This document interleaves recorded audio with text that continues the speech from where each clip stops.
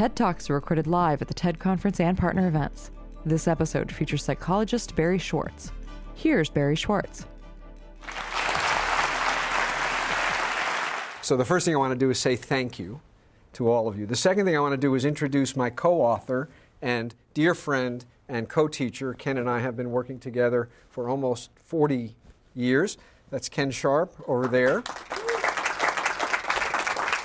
So there is among many people, certainly me and most of the people I talk to, a kind of collective dissatisfaction with the way things are working, with the way our institutions run. Our kids' teachers seem to be failing them. Our doctors don't know who the hell we are, and they don't have enough time for us. We certainly can't trust the bankers, and we certainly can't trust the brokers. They almost brought the entire financial system down. And even as we do our own work, all too often, we find ourselves having to choose between doing what we think is the right thing and doing the expected thing or the required thing or the profitable thing. So everywhere we look, pretty much across the board, we worry that the people we depend on don't really have our interests at heart. Or if they do have our interests at heart, we worry that they don't know us well enough to figure out what they need to do in order to allow us to secure those interests. They don't understand us. They don't have the time to get to know us. There are two kinds of responses that we make to this sort of general dissatisfaction. If things aren't going right, the first response is, let's make more rules. Let's set up a set of detailed procedures to make sure that people will do the right thing. Give teachers scripts to follow in the classroom so that even if they don't know what they're doing and don't care about the welfare of our kids, as long as they follow the scripts, our kids will get educated. Give judges a list of mandatory sentences to impose for crimes so that you don't need to rely on judges using their judgment. Instead, all they have to do is look up on the list what kind of sentence goes with what kind of crime. Impose limits on what credit card companies can charge in interest and on what they can charge in fees. More and more rules to protect us against an indifferent, uncaring set of institutions we have to deal with. Or maybe in addition to rules, let's see if we can come up with some really clever incentives so that even if the people we deal with don't particularly want to serve our interests, it is in their interest to serve our interest. The magic incentives that will get people to do the right thing, even out of pure selfishness. So we offer teachers bonuses if the kids they teach score passing grades on these big test scores that are used to evaluate the quality of school systems. Rules and incentives, sticks and carrots. We passed a bunch of rules to regulate the financial industry in response to the recent collapse. There's the Dodd-Frank Act. There's the new Consumer Financial Protection Agency that is temporarily being headed through the back door by Elizabeth Warren. Maybe these rules will actually improve the way these financial services companies behave. We'll see. In addition, we are struggling to find some way to create incentives for people in the financial services industry that will have them more interested in serving the long-term interests, even of their own companies, rather than securing short-term profits. So if we find just the right incentives, they'll do the right thing, as I said, selfishly, and if we come up with the right rules and regulations, they won't drive us all over a cliff. And Ken and I certainly know that you need to rein in the bankers. If there is a lesson to be learned from the financial collapse, it is that. But what we believe and what we argue in the book is that there is no set of rules, no matter how detailed, no matter how specific, no matter how carefully monitored and enforced, there is no set of rules that will get us what we need. Why? Because bankers are smart people. And like water, they will find cracks in any set of rules. You design a set of rules that will make sure that the particular reason why the financial system almost collapsed can't happen again. It is naive beyond description to think that having blocked this source of financial collapse, you have blocked all possible sources of financial collapse. So it's just a question of waiting for the next one and then marveling at how we could have been so stupid as not to protect ourselves against that. What we desperately need, beyond or along with better rules and reasonably smart incentives, is we need virtue. We need character.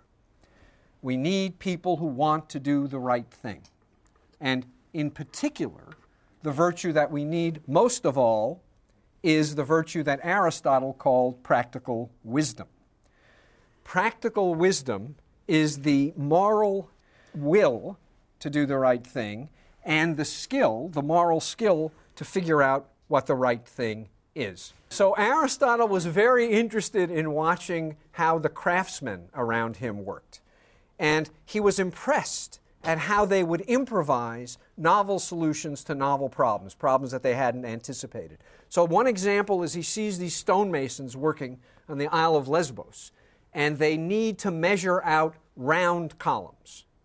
Well, if you think about it, it's really hard to measure out round columns using a ruler. So what do? They fashion a novel solution to the problem.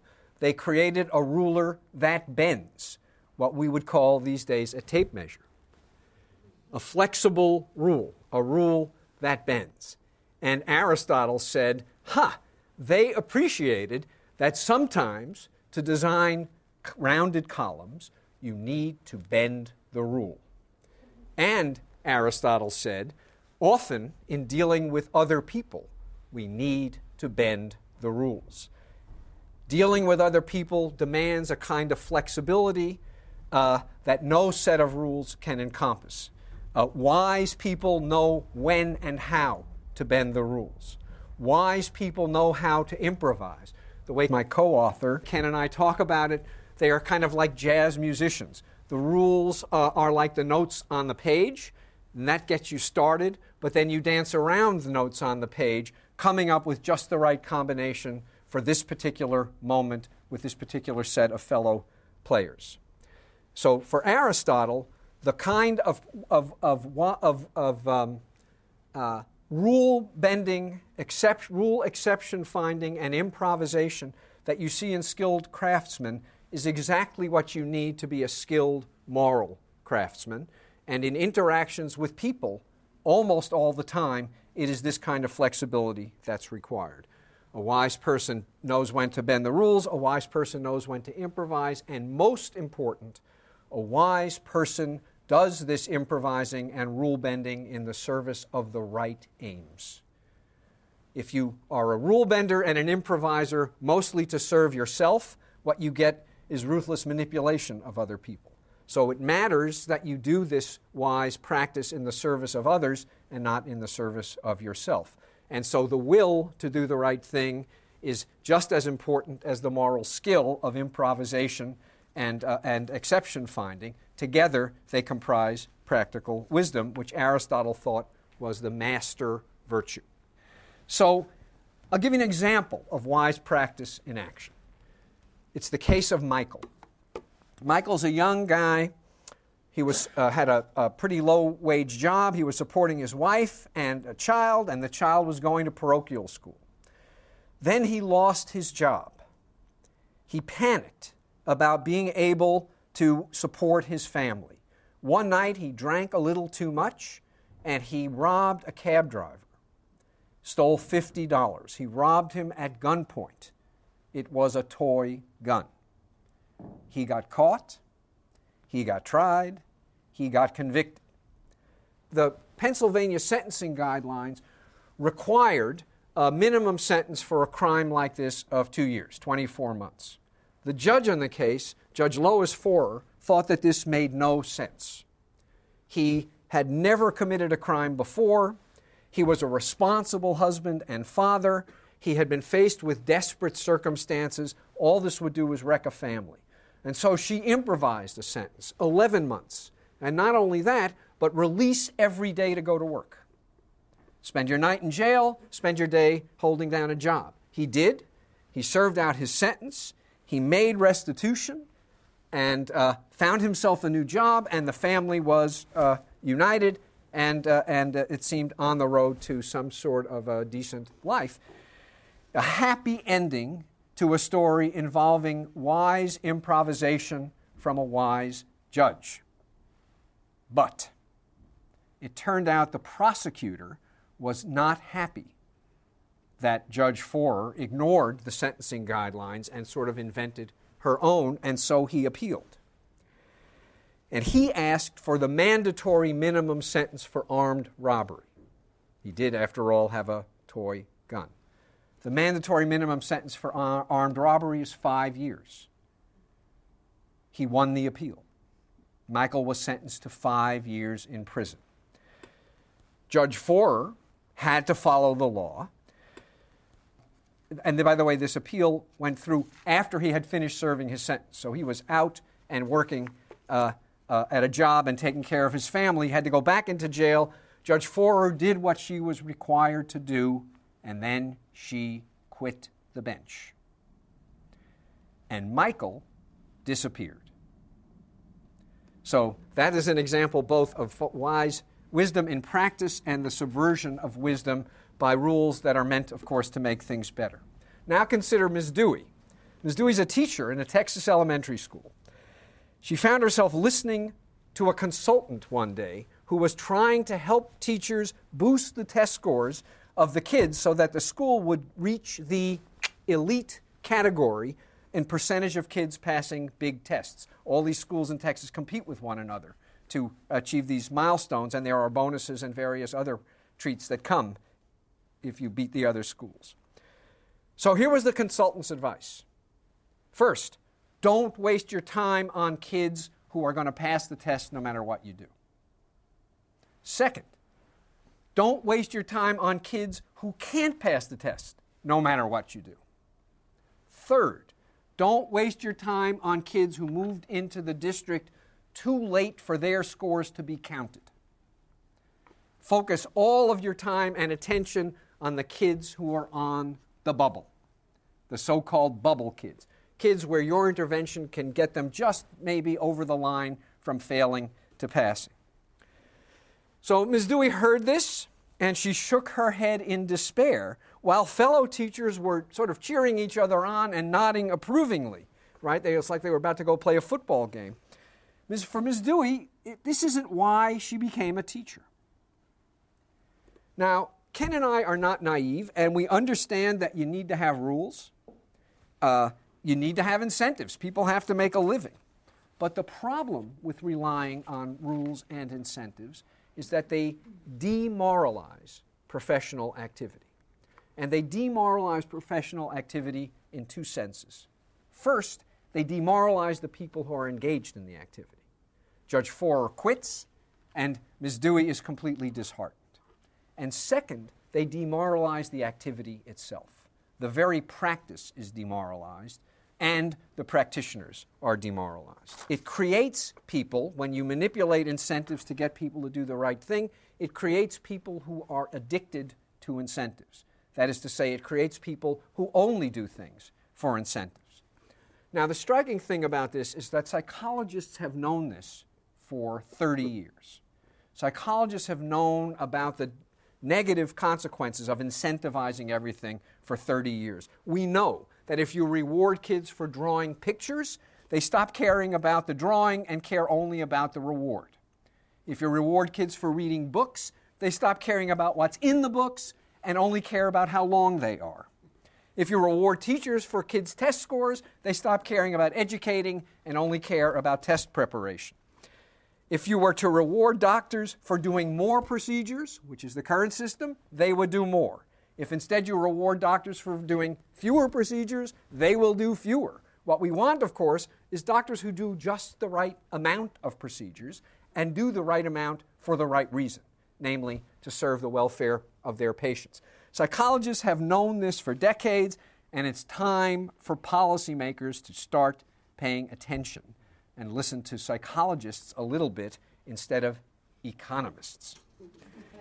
And it doesn't have to be this way. We think, Ken and I, that there are real sources of hope. We identify one set of people in all of these practices who we call canny outlaws.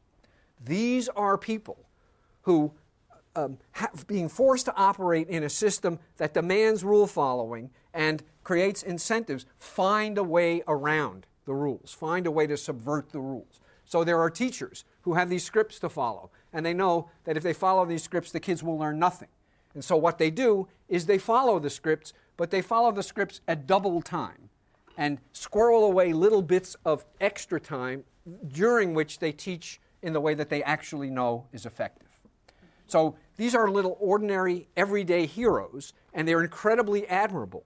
But there's no way that they can sustain this kind of activity in the face of a system that either roots them out or grinds them down. So canny outlaws are better than nothing, but it's hard to imagine any canny outlaw sustaining that for an indefinite period of time. More hopeful are people we call system changers. These are people who are looking not to dodge the system's rules and regulations, but to transform the system. And we talk about several. There's one in particular is a judge named Robert Russell. And one day he was faced with the case of Gary Pettingill. Pettingill was a 23-year-old vet who had planned to make the Army a career, but then he got a severe back injury in Iraq, and that forced him to take a medical discharge. He was married, he had a third kid on the way, he suffered from PTSD in addition to the bad back and recurrent nightmares, and he had started using marijuana to ease some of the symptoms. He was only able to get part-time work because of his back, and so he was unable to earn enough to put food on the table and take care of his family. So he started selling marijuana. He was busted in a drug sweep. His family was kicked out of their apartment, and the welfare system was threatening to take away his kids.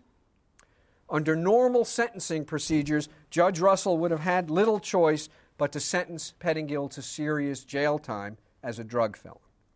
But Judge Russell did have an alternative. And that's because he was in a special court. He was in a court called the Veterans Court. In the Veterans Court, this was the first of its kind in the United States, Judge Russell created the Veterans Court. It was a court only for veterans who had broken the law. And he had created it exactly because mandatory sentencing laws were taking the judgment out of judging. No one wanted nonviolent offenders, and especially nonviolent offenders who were veterans to boot, to be thrown into prison. They wanted to do something about what we all know, namely the revolving door of the criminal justice system. And what the Veterans Court did was it treated each criminal as an individual, tried to get inside their problems, tried to fashion responses to their crimes that helped them to rehabilitate themselves, and didn't forget about them once the judgment was made. Stayed with them, followed up on them, made sure that they were actually sticking to whatever plan had been jointly developed to get them over the hump. There are now 22 cities that have veterans courts like this. Why has the idea spread? Well, one reason is that Judge Russell has now seen 108 vets in his Veterans Court as of February of this year, and out of 108, guess how many have gone back through the revolving door of justice into prison? None. None. Anyone would glom on to a criminal justice system that has this kind of a record. So here is a system changer, and it seems to be catching. There's a banker who created a for-profit community bank that encouraged bankers, I know this is hard to believe, encouraged bankers who worked there to do well by doing good for their low-income clients. The bank helped finance the rebuilding of what was otherwise a dying community. Though their loan recipients were high risk, by ordinary standards, the default rate was extremely low. The bank was profitable. The bankers stayed with their loan recipients. They didn't make loans and then sell the loans. They serviced the loans. They made sure that their loan recipients were staying up with their payments. Banking hasn't always been the way we read about it now in the newspapers. Even Goldman Sachs once used to serve clients before it turned into an institution that serves only itself. Banking wasn't always this way, and it doesn't have to be this way. So there are examples like this in medicine, doctors at Harvard who are trying to transform medical education so that you don't get a kind of ethical erosion and loss of empathy which characterizes most medical students in the course of their medical training. And the way they do it is to give third-year medical students patients who they follow for an entire year. So the patients are not organ systems and they're not diseases. They're people with lives. And in order to be an effective doctor, you need to treat people who have lives and not just disease. In addition to which, there's an enormous amount of back and forth mentoring of one student by another, of all the students by the doctors, and the result is a generation, we hope, of doctors who do have time for the people they treat. We'll see. So there are lots of examples like this that we talk about. Each of them shows that it is possible to build on and nurture character and keep a profession true to its proper mission, what Aristotle would have called its proper telos. And Ken and I believe that this is what practitioners actually want. People want to be allowed to be virtuous. They want to have permission to do the right thing. They don't want to feel like they need to take a shower to get the moral grime off their bodies every day when they come home from work. Aristotle thought that practical wisdom was the key to happiness, and he was right. There's now a lot of research being done in psychology on what makes people happy, and the two things that jump out in study after study, I know this will come as a shock to all of you, the two things that matter most to happiness are love and work. Love, managing successfully relations with the people who are close to you and with the communities of which you are a part.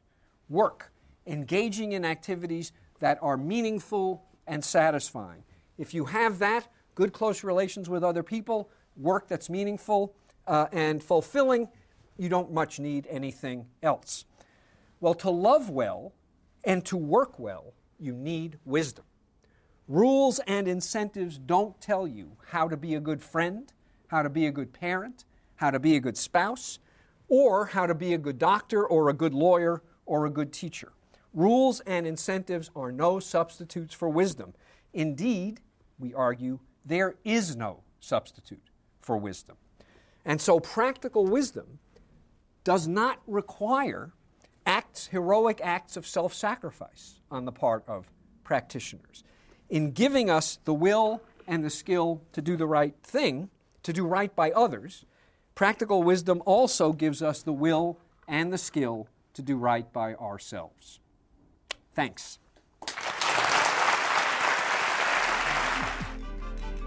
That was Barry Schwartz, recorded at TED in the Field in New York City, November 2010. For more information on TED, visit TED.com.